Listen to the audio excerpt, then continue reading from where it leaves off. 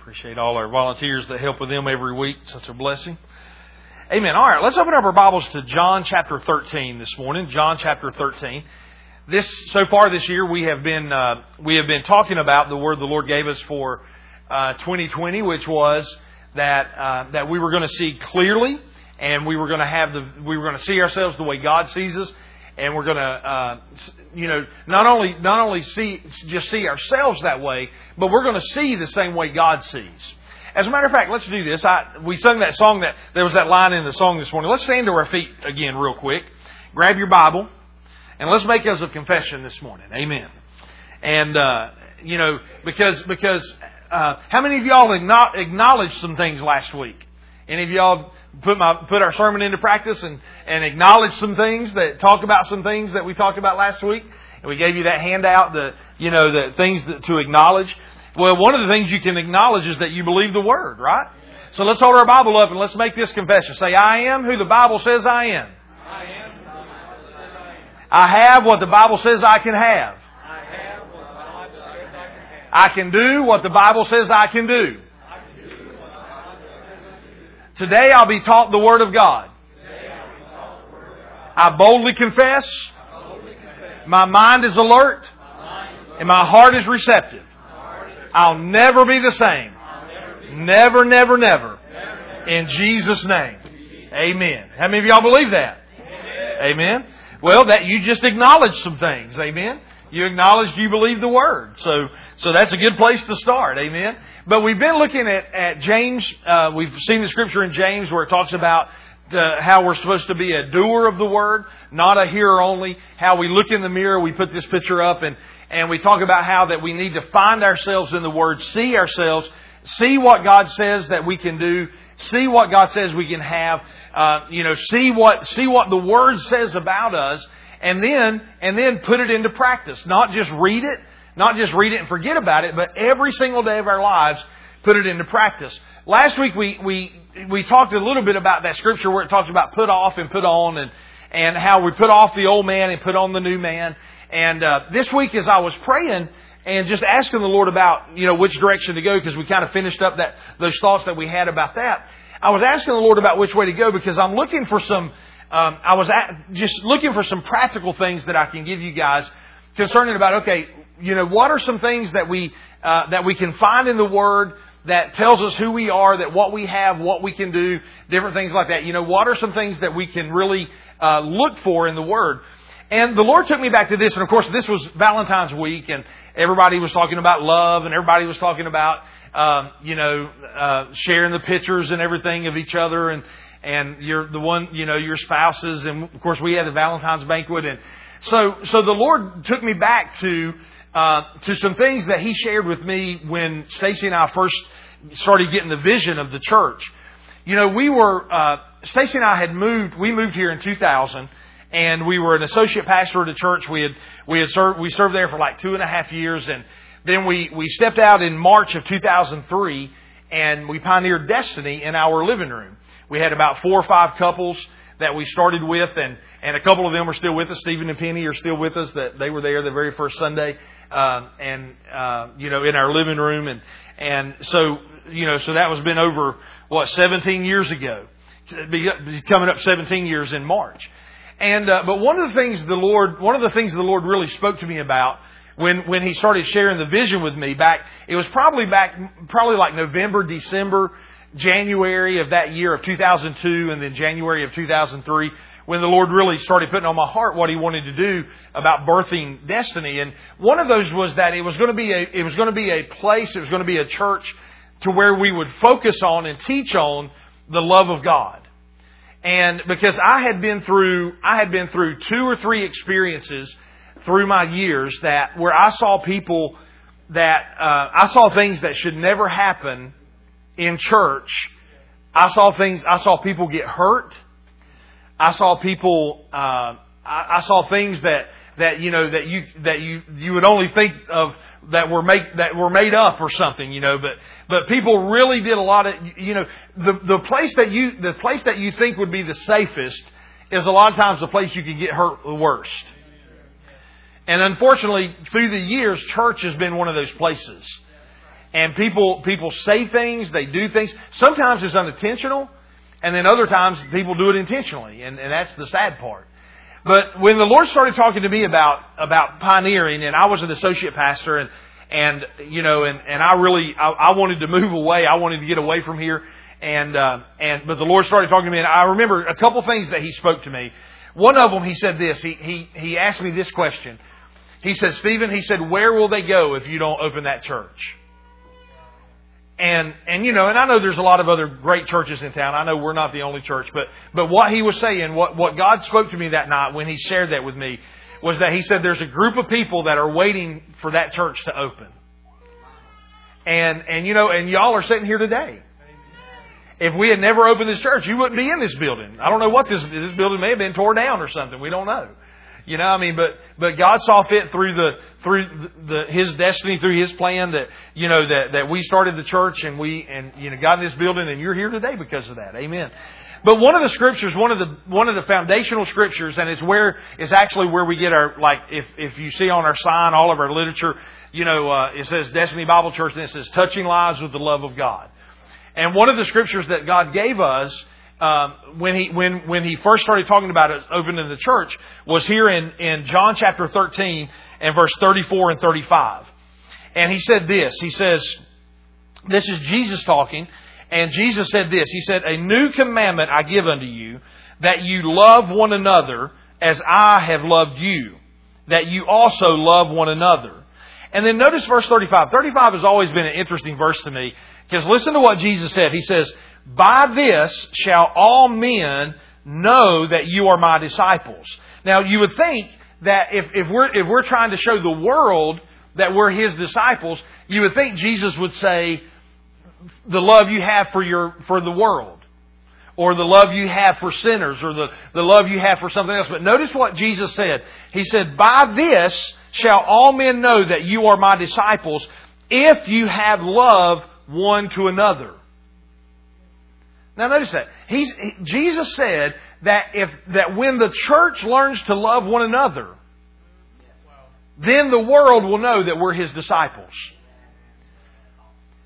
There's so many times that the world sees the church fighting and splitting and starting new churches and doing this and doing that, and nobody, and how many people, probably everybody in here knows somebody that has been hurt in church that is not going to church right now, because of something that happened, whether something that was said or done or insinuated, or whether it was meant or not meant, whatever the case may be. But we all know people. I know people. I still know people that have been hurt and aren't in church today. I was talking to somebody yesterday, as a matter of fact, and I was sharing a story with them, and the Lord had me sharing this story with them, and I didn't know why, and I was sharing something with them I heard Brother Hagin say, and he came back and told me, he said, man, you don't know how relevant that is. He said, I was just having the conversation with a family member about the very thing you said. And he said, somebody said something to them in church, and they got offended and they got upset and they left the church, and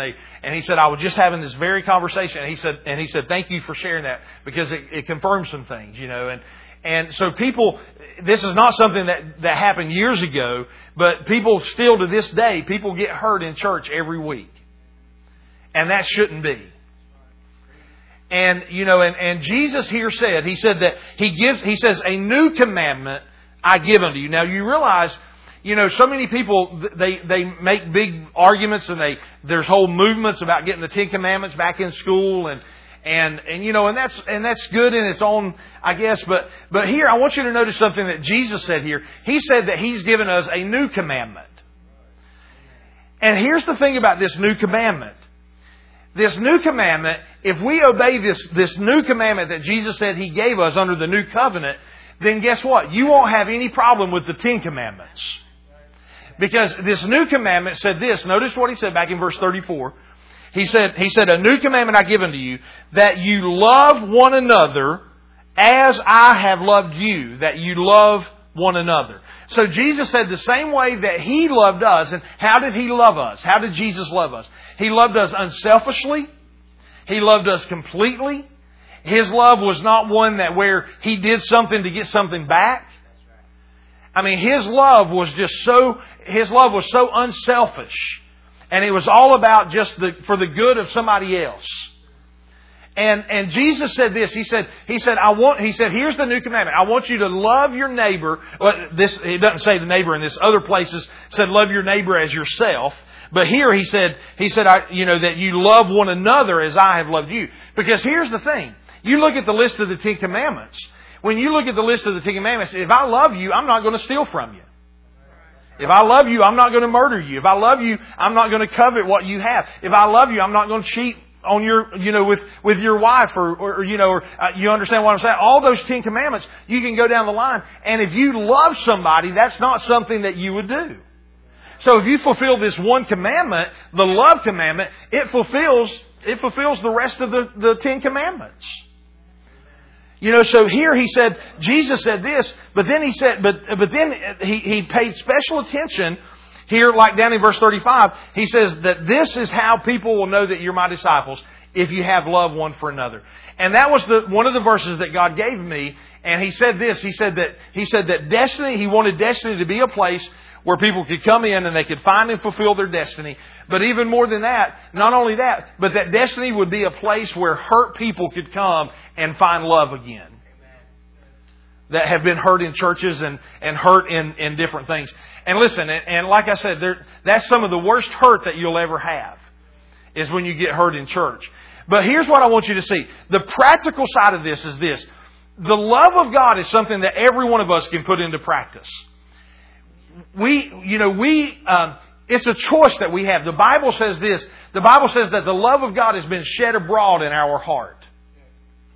So every one of us, if you are a Christian, if you have accepted Jesus as your Savior and you've confessed Him to be your Lord, you have the love of God on the inside of you. It's not a question of if you can love, it's a question of will you love. Will you love your neighbor? Will you love one another? Will you love the person sitting on the right and left of you, in front of you and behind you? Will you love them the way Jesus loved them? Well, will you love them the way Jesus loved you? Turn with me to 1 John. I want to just share a couple scriptures with you here. And we're going to talk about, these are some things that we can, the ways that we can learn how to, if we can learn how to do this, and we can put this into practice. Because see, the Bible tells us that God is love. That's not just an attribute of Him. God is love. And we're designed to be just like Him. So there has to be, we have to see this and understand this. In 1 John chapter 3, and let's look at verse 1. 1 John chapter 3, verse 1. Says this. John said this. He said, "Behold, what manner of love the Father has bestowed upon us, that we should be called the sons of God." Think about that just for a moment. What manner of love the Father has bestowed upon us, that we should be called the sons of God. That statement just within itself is an incredible. I don't know if you've thought about that or not, but that God would think enough of you and me to call us sons and daughters. That's a powerful love. He entrusted us. He loved us enough to where He called us, He called you, He called me, sons and daughters of God. That is a powerful love. Now skip down to verse 14. Skip down to verse 14 and I want to show you a couple things here. Verse 14, he goes on to say this. He says, we know, now listen to this. We know that we have passed from death unto life because we love the brethren. Did you hear that? John said, now Jesus said, he said, this is the way that the world is going to know that you're His disciple if the church learns to love one another. Then here in 1 John, John tells us, he said, you want to know, and basically I could put it a different way. We could say it this way. This is a good way to see, to know whether you're growing up in the Lord or not. Maturing in the Lord. He said, here's how you know that you're maturing in the Lord. Because John said, here's how you know if you pass from death to life. Now we've talked about that. How that death is the old man. when you become a Christian, what does it say? Old things are passed away, all things become new. Death over into life. Death, the sin is death. Life is godliness. Right? So John said here in 1 John, he said, this is how you'll know if you've passed from death to life. How do you know that, John? If you love your brother and sister. If you love the one on the right and left and front and behind you. Now sometimes, and we might all agree and say, well, that's not that bad. But sometimes it's hard. Sometimes they say things about you. Sometimes they do things that you don't want them to do.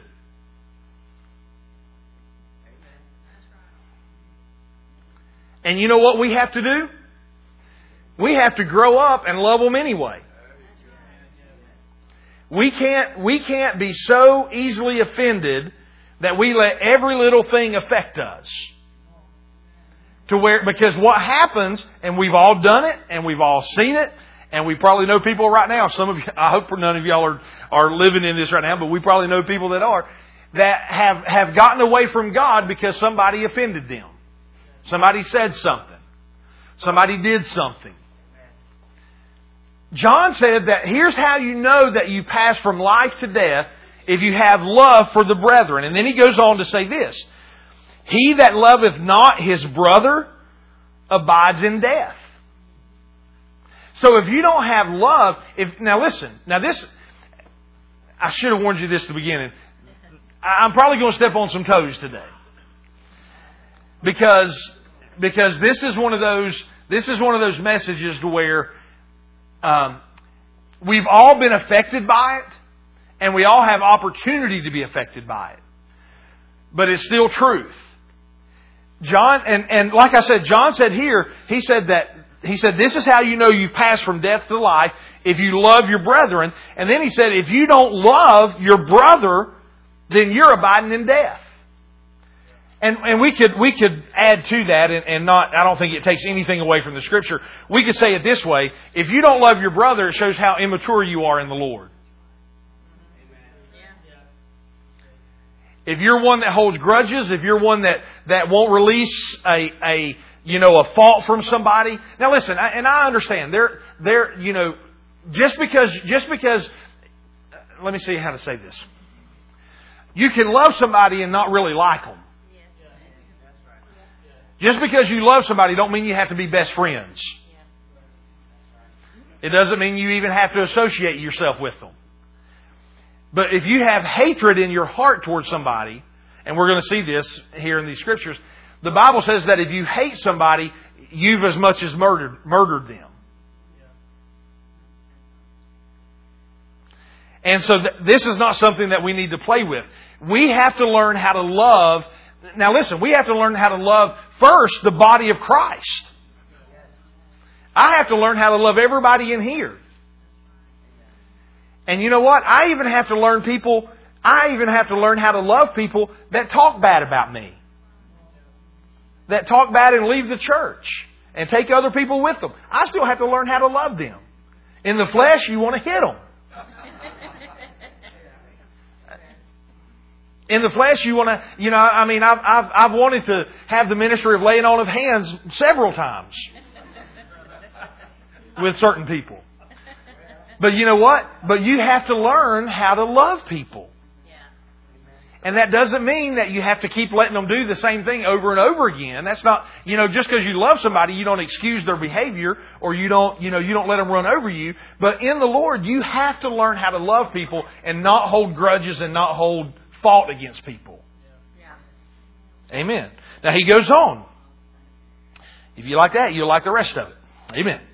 So he said, verse 14, we know that we pass from death unto life because we love our the brethren. He that loveth not his brother abideth in death. Verse 15, whosoever hateth his brother is a murderer.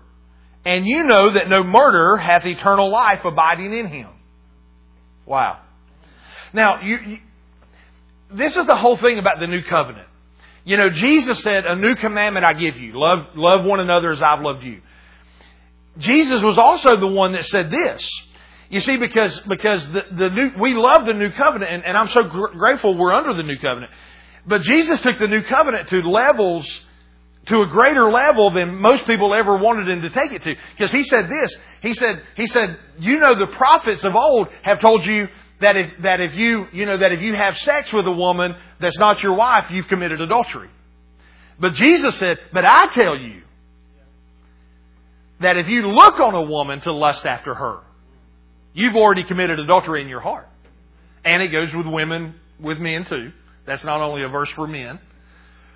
Jesus also said this. He said, the prophets have said, if you kill somebody, you're a murderer. He said, but I say that if you hate your brother, you've committed murder in your heart.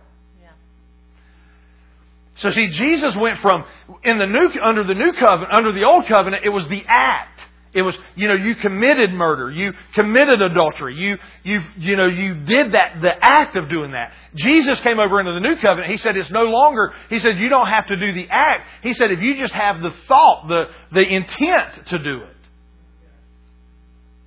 And you might say, well, wow, man, that takes it to a whole new level. But then, isn't that also the same thing that Jesus just said? He said, but also, listen to this. The new commandment, He said, this new commandment I give you is this, that if you love, He said that you're supposed to love your neighbor as I love you. Now, all of these things, listen, a lot of these things, to be honest with you, are almost impossible to keep. That's the reason, and I've said this many times, and I'll say it, until the Lord tells me to stop saying it. That's the reason that the Christian life is impossible to live in the flesh. We are a spirit being, and if we're going to live a successful Christian life, we're going to have to do it spiritually, living out of our spirit, not out of our flesh. Amen. Because living out of our flesh, when people say things and do things, we want to lash back. But spiritually, the way God, aren't you glad that God doesn't lash back at us every time that we do something? Aren't you glad that He's long-suffering and that He's forgiving and that He's gracious? And then Jesus turns right around and tells us, now you love your brother like I love you.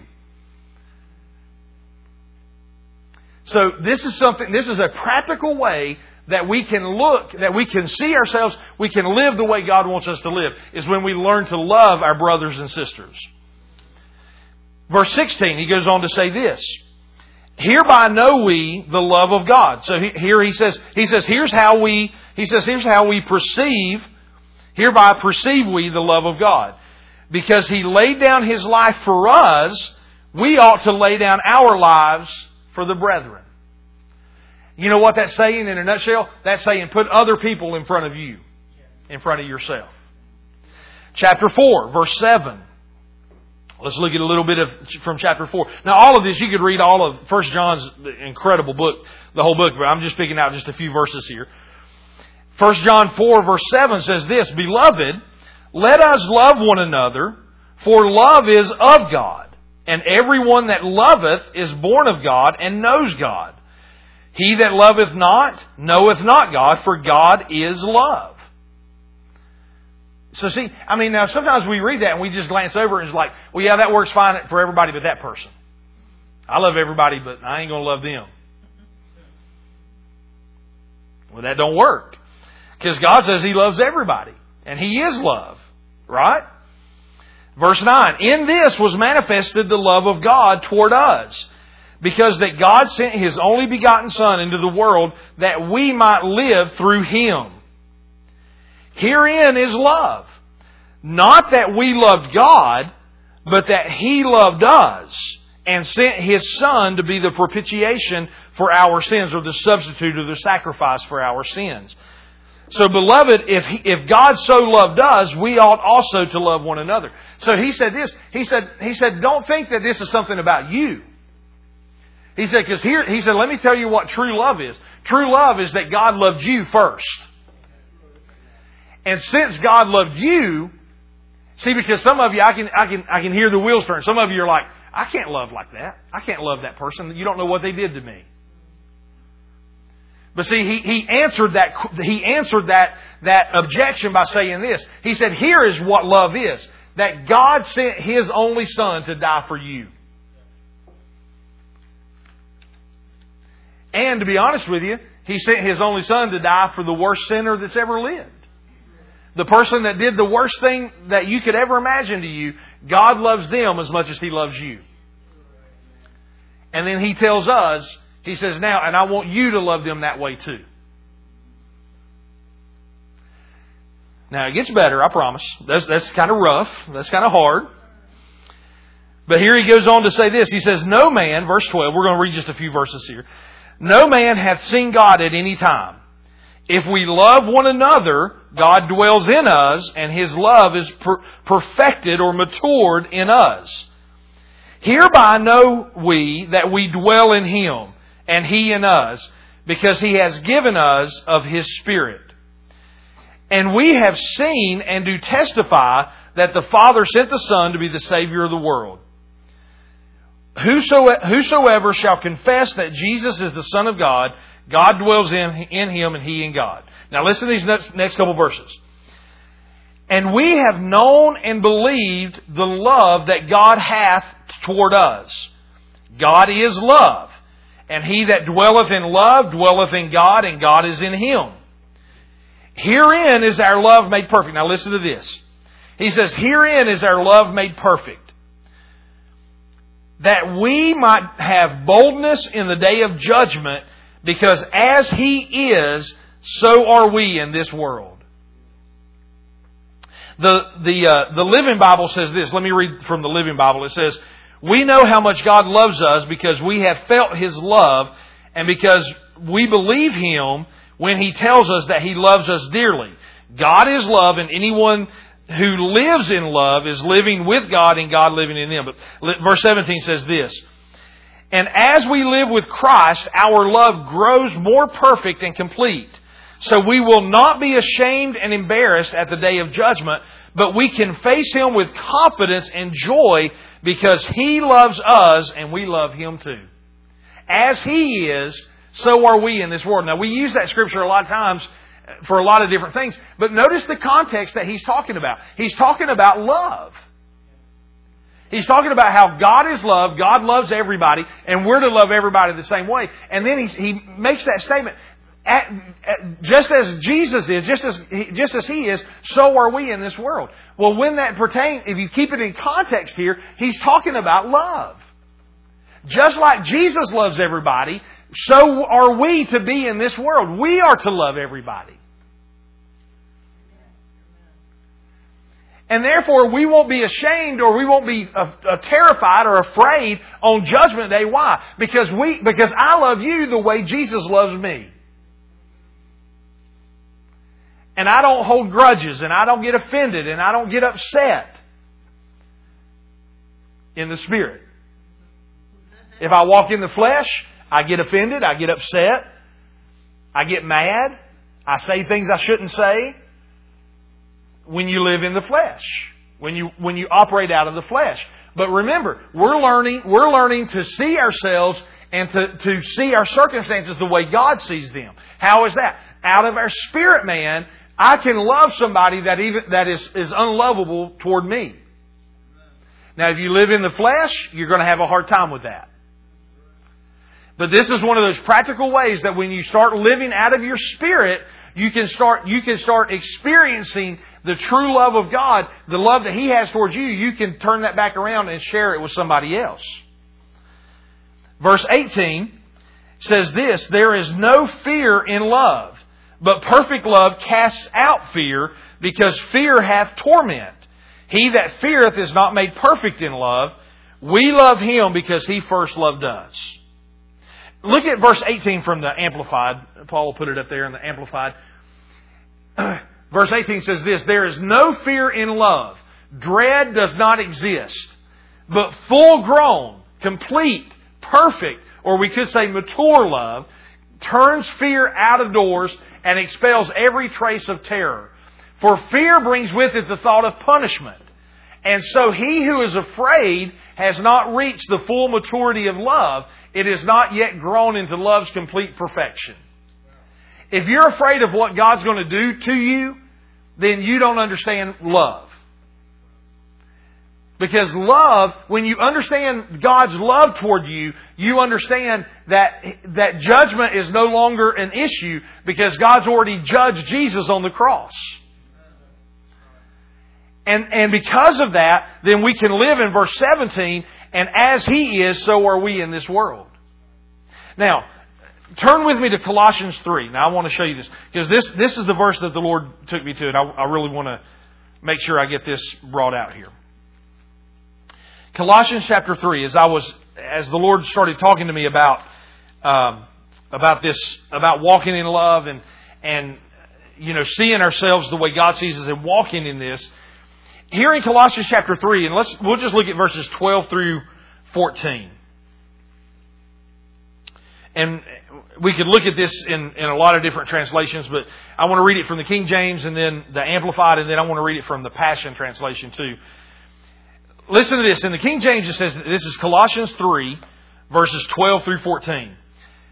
Paul said this, he said, "Put on therefore, as the elect of God, holy and beloved, bowels of mercy, kindness, humbleness of mind, meekness, and long-suffering, forbearing one another, and forgiving one another. If any man have a quarrel against any, even as Christ forgave you, so also do ye. And above all these things, put on charity." That word charity is the word love. "Above everything else, put on love, which is the bond of perfectness." Now, notice that he said to put on. Last week we saw that scripture where it says, "Put off the old man and put on the new man." This is the part that you play. You have to put on the garment of love. When people do things and say things, now, and I'll even say this, if you're not wearing the garment of love already, when they do it, you'll be a whole lot more likely to be in the flesh. You better be wearing the garment of love before somebody says something and does something. Because if you wait until something bad happens, you're going to have a hard time finding that garment. You'll turn around and there'll be a baseball bat there or something instead of a garment, right? I mean, you'll find something to hit them with, something to throw at them. Listen to the Amplified. The Amplified says this, "Clothe yourself, therefore, as God's own chosen ones, His own picked representatives, who are purified and holy and well beloved by God Himself." Now, listen, by putting on behavior marked by tender-hearted pity and mercy, kind feeling, a lowly opinion of yourself, gentle ways, and patience, which is tireless and long-suffering, and has the power to endure whatever comes with good temper. Probably need to read that verse again. Did you see that? Now listen. Let's just read that again. "Clothe yourself, therefore, as God's own chosen ones, His own picked representatives, who are purified and holy and well beloved by God Himself, by putting on behavior." Now notice it's a choice you make. You're going to put on this behavior marked by tender-hearted pity and mercy, by kind feeling, by a lowly opinion of yourself. In other words, you could say it that you're going to prefer others instead of yourself. Gentle ways and patience, which is tireless and long-suffering, and has the power to endure whatever comes with good temper. Wow. "Be gentle," verse 13, "be gentle and forbearing with one another. And if one has a difference, a grievance, or a complaint against another, readily pardoning that or each other, even as the Lord has freely forgiven you, so must you also forgive." So, do we have a right to hold a grudge against somebody? Aren't you glad that God doesn't hold a grudge against us? And just as He is in this world, so are we. So what does that mean? That means we don't hold grudges. If we have an ought against somebody, we forgive them. We learn to walk in love with people. Now, let me say it again. It doesn't mean you have to be best friends with them. Doesn't mean you have to talk to them every day. But what it does mean is that in your heart, you have to forgive people. You have to learn to walk in love with people. Because if you don't, it's going to affect everything in your life. Listen to this from the Passion Translation. Now I love this version of this because here's something I want to make this comment, and this may blow you away, but man, this is an incredible thought here. Verse 12. You are always and dearly loved by God. So robe yourself with the virtues of God. Since you have been divinely chosen to be holy, be merciful as you endeavor to understand others. And be compassionate, showing kindness toward all. Be gentle and humble. Now listen to this phrase. Unoffendable in your patience with others.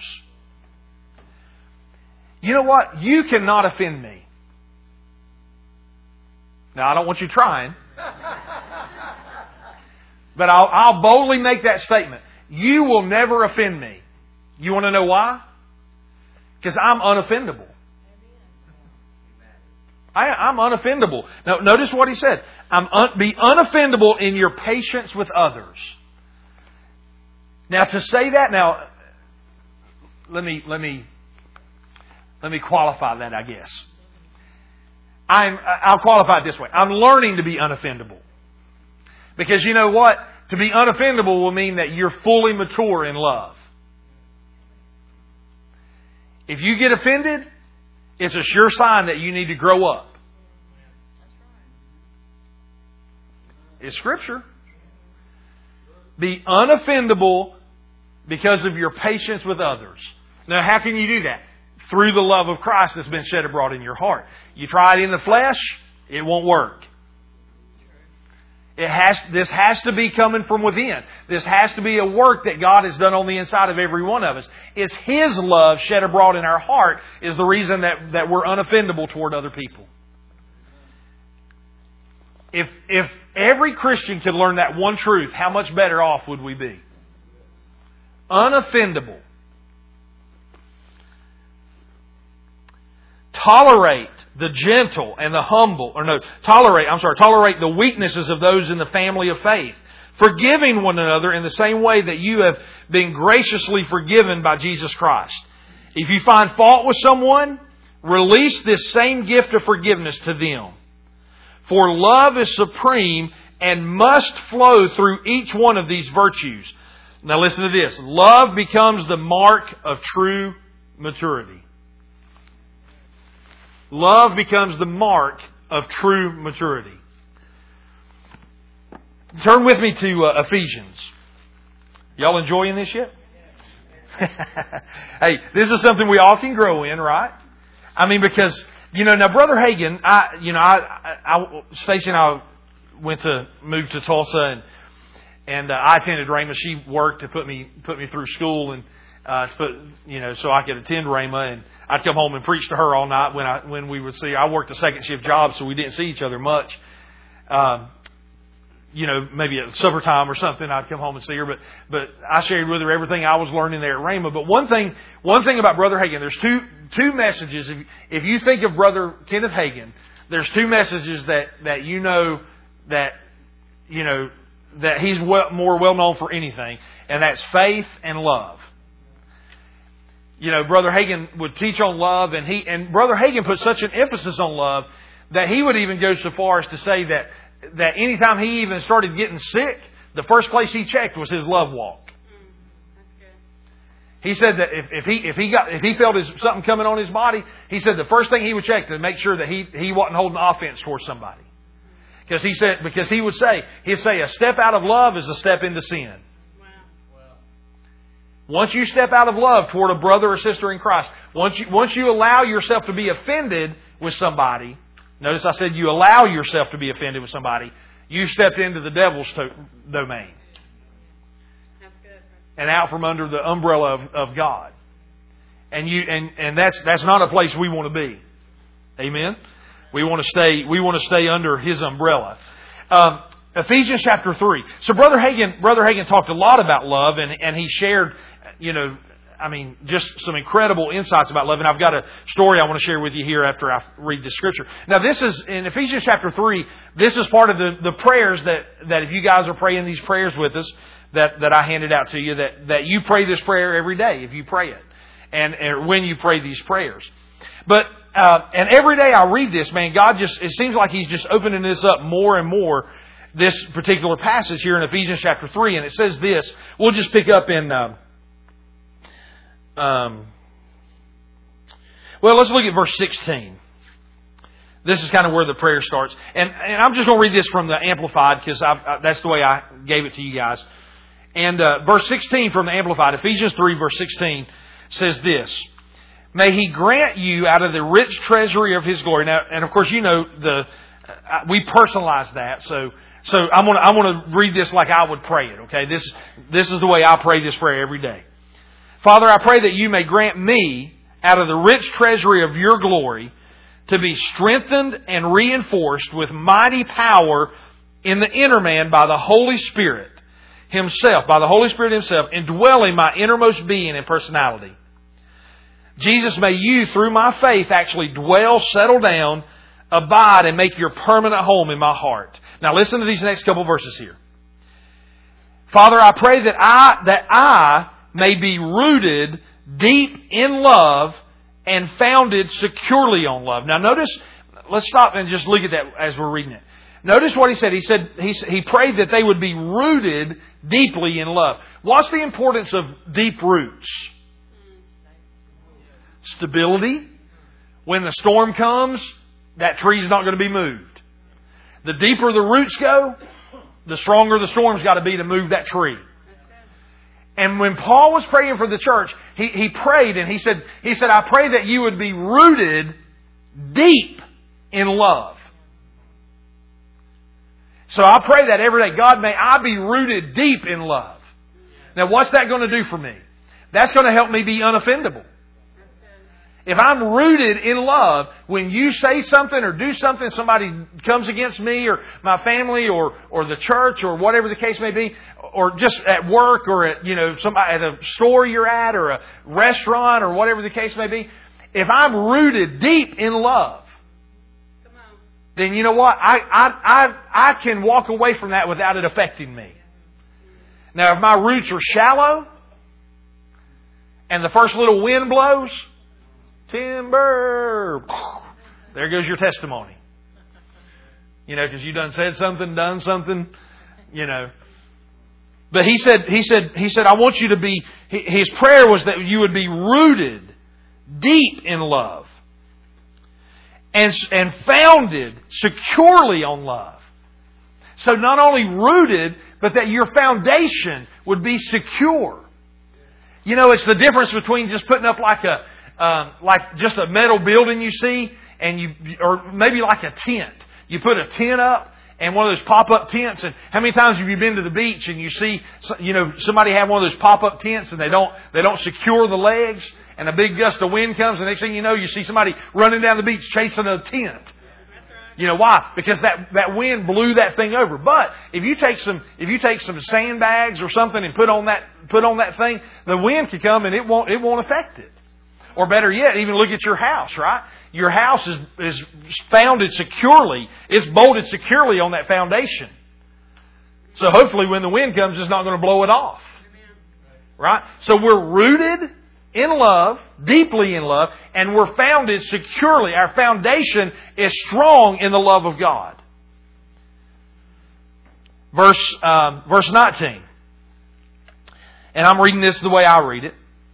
So, Father, I pray that I may have the power and that I would be strong to apprehend and to grasp with all the saints, with all these wonderful people here at Destiny Bible Church, God's devoted people. Now listen to what he said. Listen to the language he used. He said, I pray that I would have the power and that I would be strong to apprehend. Now, when you think of that word apprehend, what do you think of? When I think of the word apprehend, I think of like a police chase or something. The police apprehended the suspect. It took effort. It didn't just happen. I mean, if you apprehend something, that means you put some effort in it. And now notice what he said. Now, he said, I pray that I would have the power and that I would be strong to apprehend and to grasp. Now what is it that he's saying that needs power, and you need to be strong, and you're going to apprehend something, and you're going to have to grab hold of something? What is it he's saying that about? He said that you would have the power and be strong to apprehend and to grasp with all the saints, all of God's devoted people, the experience of that love. Listen, it takes more than Sunday Christianity to walk in love. You have to be founded. You have to be secure. Your roots have to go deep. You have to be strong. You have to have power to grab hold of it and to hold on to it and to experience the love of God. Why? Because everything in this world is fighting against that. Everything in this world is trying to separate you from His love.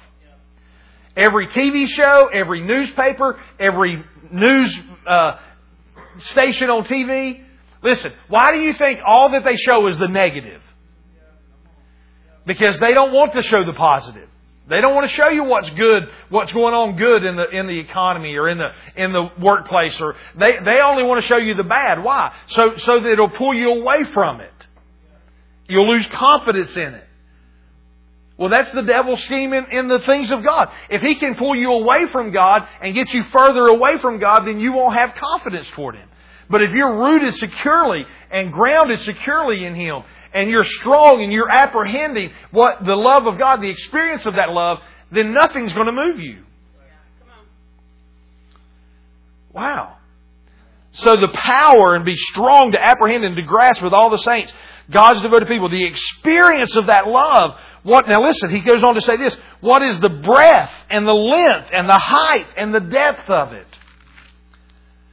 And then verse 19, this is incredible. Listen to what he says. That you may really come to know, particularly through experience for yourself, the love of Christ, which far surpasses mere knowledge without experience. Now listen, here's a good way I could say this. You know, I love my wife, and when we first met, she was going to Liberty University, and I was living in Boone, and then she moved back home with her parents shortly after that, and Knoxville, and I lived in Boone, and that was before the days of cell phones, and I'm not that old, but it's not been that long ago that we didn't have cell phones, the first telephone bill I had, my dad about.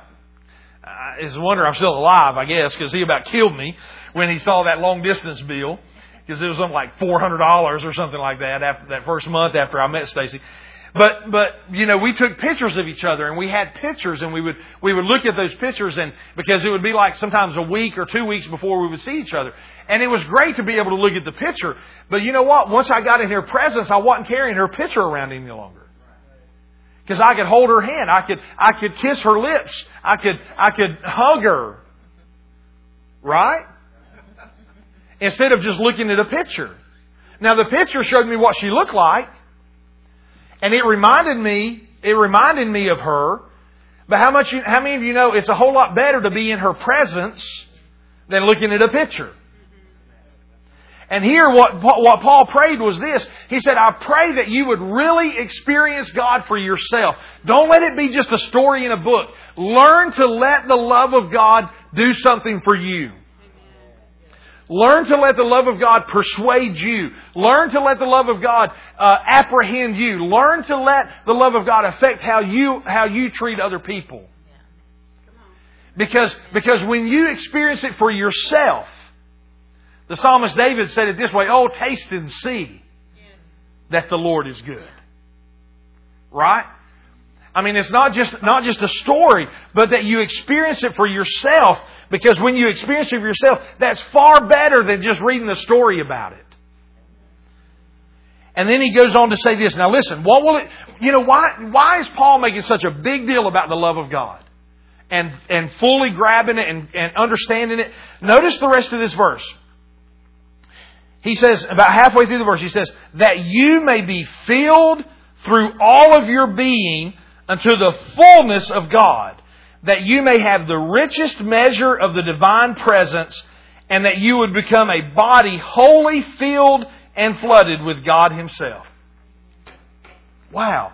That when you experience the love of God, when you're rooted and your foundation is strong, and you apprehend the love of God and you start experiencing it, what happens? You become a body wholly filled and flooded with God Himself. Wow. The Mirror translation is pretty cool in that verse. Let me read this, just a couple verses to you, and then I want to finish up here. This is the Mirror translation. It says this: love is your reservoir of superhuman strength, which causes you to see everyone equally sanctified in the context of the limitless extent of love's breadth and length and the extremities of its dimensions in its depth and height. But now listen to these verses, verse 19. Wait, let me make sure I didn't miss something here that I wanted to. Oh, I did. Verse 17. I missed verse 17. Verse 17 said this: this will ignite your faith to fully grasp the reality of the indwelling Christ. Now listen, you are rooted and founded in love. Love is your invisible inner source, just like the root system of a tree and the foundation of a building. So love is your reservoir of superhuman strength, which causes you to see everyone equally sanctified in the context of the limitless extent of love's breadth and length and the extremities of its dimensions in depth and height. I desire for you to become intimately acquainted with the love of Christ on the deepest possible level, far beyond the reach of mere academic or intellectual grasp. But within the scope of this equation, God finds the ultimate expression of Himself in you. God finds the ultimate expression of Himself in you when you learn to walk in love. What are we talking about? We're talking about looking in the mirror of the Word and seeing ourselves the way God sees us. And how does God see us? How does God see us? He sees us as men and women who show His love to other people. Now, Brother Hagin, if you listen to many of his sermons, especially about love, you know, Brother Hagin equated many things to his love walk. And he talked many times about, and I shared this earlier, but about how that when he would get out of, if he started to get sick or started to have trouble, his prayers wasn't getting answered, he would automatically go to his love walk. And he would make sure that he wasn't out of love with somebody. And, you know, or wasn't holding a grudge or offended at somebody that, you know, or whatever the case may be. Brother Hagin put a huge emphasis on that. And so he told this story one time about how he went to this place and he was ministering, and so he was ministering along the lines of love, and he read the same scripture that I had read about, where it says that if you hate your brother, that you're a murderer, and no murderer has eternal life in him. So they went out to eat that night, and the pastor's wife, he could tell she was kind of upset and kind of troubled, and so you know, most of the people left, and it was just him and Miss Oretha and the pastor and his wife, and he looked over at her and he said, "Man, was something bothering you, you know?" And she said, "Well, yeah." She said, "Something you said is really bugging me." And she said, "I'm really just confused about it, to be honest with you." And he said, "Well, what is it?" And she says, "Well, you said that if you hate somebody, that you're the same as a murderer and that you don't have eternal life." And Brother Hagin said, "Well," he said, "I just read the scripture." He said, "That's what the scripture said." And he says, "Well, what's confusing about that?" And she looked at him. She says, "Well, I hate my mother-in-law." And he said he kind of chuckled, and she looked at him and said, "No, seriously." She said, "I hate her." And she said, "I just hate her." And so Brother Hagin said, you know, after a couple of minutes, he asked her a couple more questions and just to locate her. But he said the Lord gave him some insight into what was happening. And he told her this. He said, "Here's what I want you to do." He said, I want you to say that again. But he said, this time when you say it, he said, I want you to check what's going on down here in your spirit. Yeah, he said, not your head, but your spirit. So he said, I want you to look me right in the eyes, and I want you to tell me you hate your mother-in-law. So he did. She did. She, said she straightened herself up and she looked Brother Hagin straight in the eyes and she says, I hate my mother-in-law. And Brother Hagin said, now let me ask you this. He said, what happened down here? And she said, she said it just didn't feel right.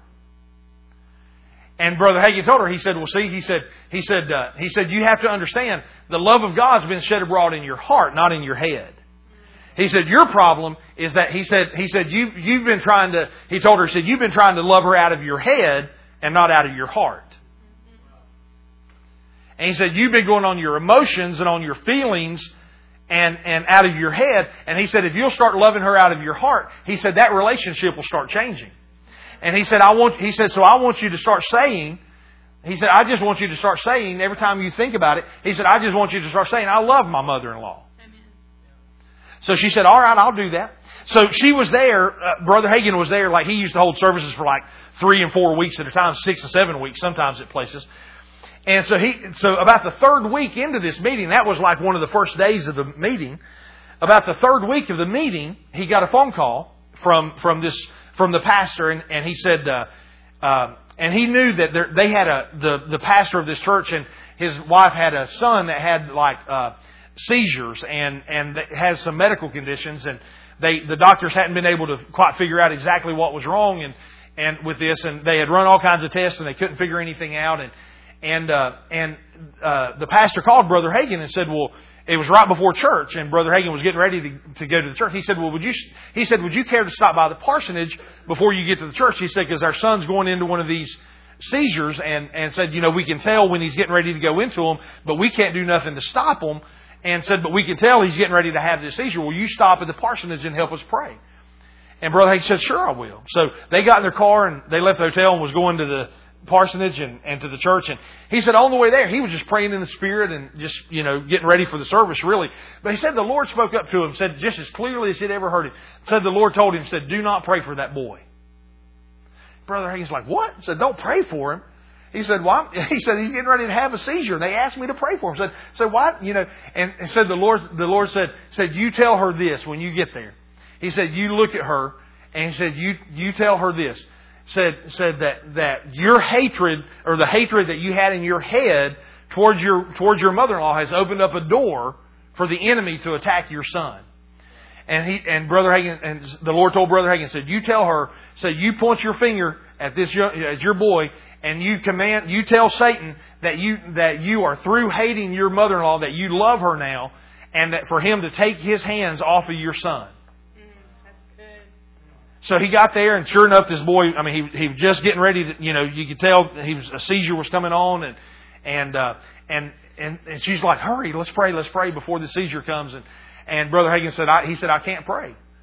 And she's like, "What? What are you talking about?" And he told her what the Lord said. And he said he had no longer said the words, to tell her what to say. She turned around and looked at her son and she yelled. She said, "Satan," she said, "I do not hate my mother-in-law." She said, "I love my mother-in-law." And she said, "You take your hands off my son right now in Jesus' name." And just like that seizure stopped. Amen. And Brother Hagin said to this day, he don't think that kid's had another seizure. But the hatred or the emotions that woman was thinking in her head toward her mother-in-law had opened the door for sickness to come on her son. And when she released that, and when she just made the adjustment in her heart to say, "I'm going to start loving her out of my heart," her son was healed. Now, you might say, well, Pastor, where's the scripture for that? Well, if you remember the Old Testament, the Bible says Jesus or God told the people in the Old Testament, He said, "If you'll diligently hearken to the words to my words, and you do all of the commandments," in Deuteronomy 28, He said, "None of these sicknesses and diseases will come upon you." And that was under the Old Covenant. Well, how much better of a new covenant do we have? That if we'll just believe, if we'll just obey, if we'll just obey the first commandment that Jesus gave us in the new covenant, which is what? "A new commandment I give you. Love each other like I love you." And when you do that, then you know what? The enemy doesn't have room to operate. Listen, you can. I mean, and I challenge you guys to even make that declaration that you are unoffendable because you have the love of Christ in you. Now, like I said, don't test each other. Don't test me either. Y'all don't test me in that. Don't try to offend me. But I was talking to another pastor the other day, and he was telling me a problem he had, and we were going to meet for breakfast. And I told him, I said, here's the only way I'll meet you. I said, you don't bring no problem people with you. You know, and I said, I'll meet with you. You know, I was just picking on him. He was telling me all his troubles that he had.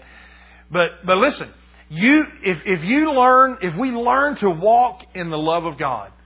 Ephesians chapter 3, Paul prayed and said, he said, when you start experiencing the love of God like this, then you will become a body wholly filled and flooded with God Himself. Takes the flesh out of it. Takes the enemy's opportunity to do something against you and your family out of it. Because you're unoffendable, you don't hold grudges. Just as He is in this world, so are you. Or just as He is, so are you in this world. I said that backwards. Well, how is He? He's full of love. God is love. How are you and I to be in this world? Full of love. We're to be showing one another the love of God. If we can't get along, listen, the first place to start is in the church house. If we can't get along with our brothers and sisters in Christ, how are we going to get along with the world? John 13. You know, this is how the world will know that you're my disciples, when they see that you have love one for another.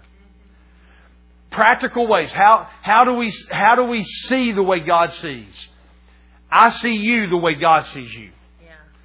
If I look at you the way God looks at you, and I see you through His eyes, I can't hold a grudge against you. I can't be offended at you. I can't really, I mean, I'll say this, and some of you may not believe it, but it's true. I can't even be mad at you if I see you the way God sees you. You know why? Because God's not mad at you. God is good. Every thought He has toward us is good. He's not full of judgment and anger toward us, but He loves us. When I see you the way God sees you, then I treat you the way He would treat you. Well, yeah, but Pastor, what if they say something or do something? What if they do this or do that? Listen, people plucked the beard of Jesus out. They spit on Him. They called Him names. They hit Him. They tore His clothes off of Him. Any of y'all had any of that happen to you? Paul went through incredible things, and he said this. He said everything that I've been through. He said it's just like small stuff. It's nothing compared to the glory that's awaiting. You see, when we truly learn to start walking in love. Now, can this happen overnight? Well, I mean, it can. But more than likely, this is something that you and I will be walking out for the rest of our life. Because we deal with people. I've often said, if it wasn't for the people, I'd have the perfect job. But I have to deal with all y'all. So, there you go.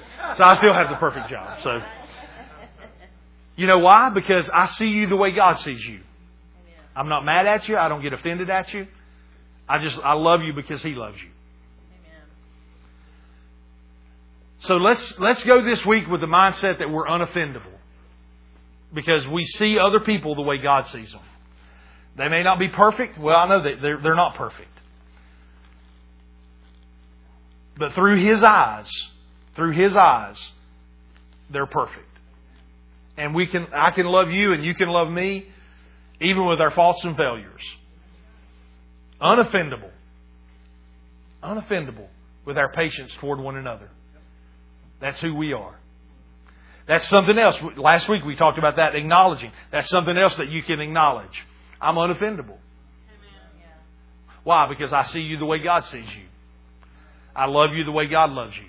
And then you know what? When I do that, guess what? Then the blessing comes back on me. Because when we love the way, Ephesians 3, when we love that way, then we become that body wholly filled and flooded with God Himself. Yeah. Praise God. Amen. All right. Well, I pray that blessed you this morning, and I pray that you take that and use that and see yourself as unoffendable and learn to walk in the love of God. We'll come back and maybe talk a little bit more about that after next week. We got Brother Kim Clout, and then after that we'll come back and maybe hit some more of that. Amen.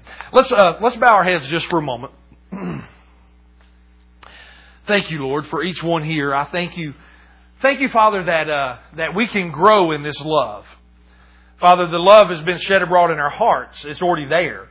It's not that we have to ask you to love us any more than you do, because you so loved us that you already gave us your prized possession. You gave us your Son. So I thank you, Father, that we are already forgiven and healed and set free and saved, and Father, all of those things. I thank you for that. But Lord, help us see one another that way. Help us see each other through your eyes. And so, Father, we thank you for that. We pray your blessings on each one that's here today. In Jesus' name, amen. Amen. Well, listen, I can't lay hands on you and command that love to grow. It's something you have to do. Each one of us have to grow up in love ourselves. Amen. So this week, work on it. Work on it. And if you find yourself out of love, if you find yourself taking a step out, just realize, I need to grow up a little bit. I need to mature a little bit more and get back in the Word and see what the Word has to say about it. Amen. Listen, remember, if you want to pick up a plate. Yep, go ahead.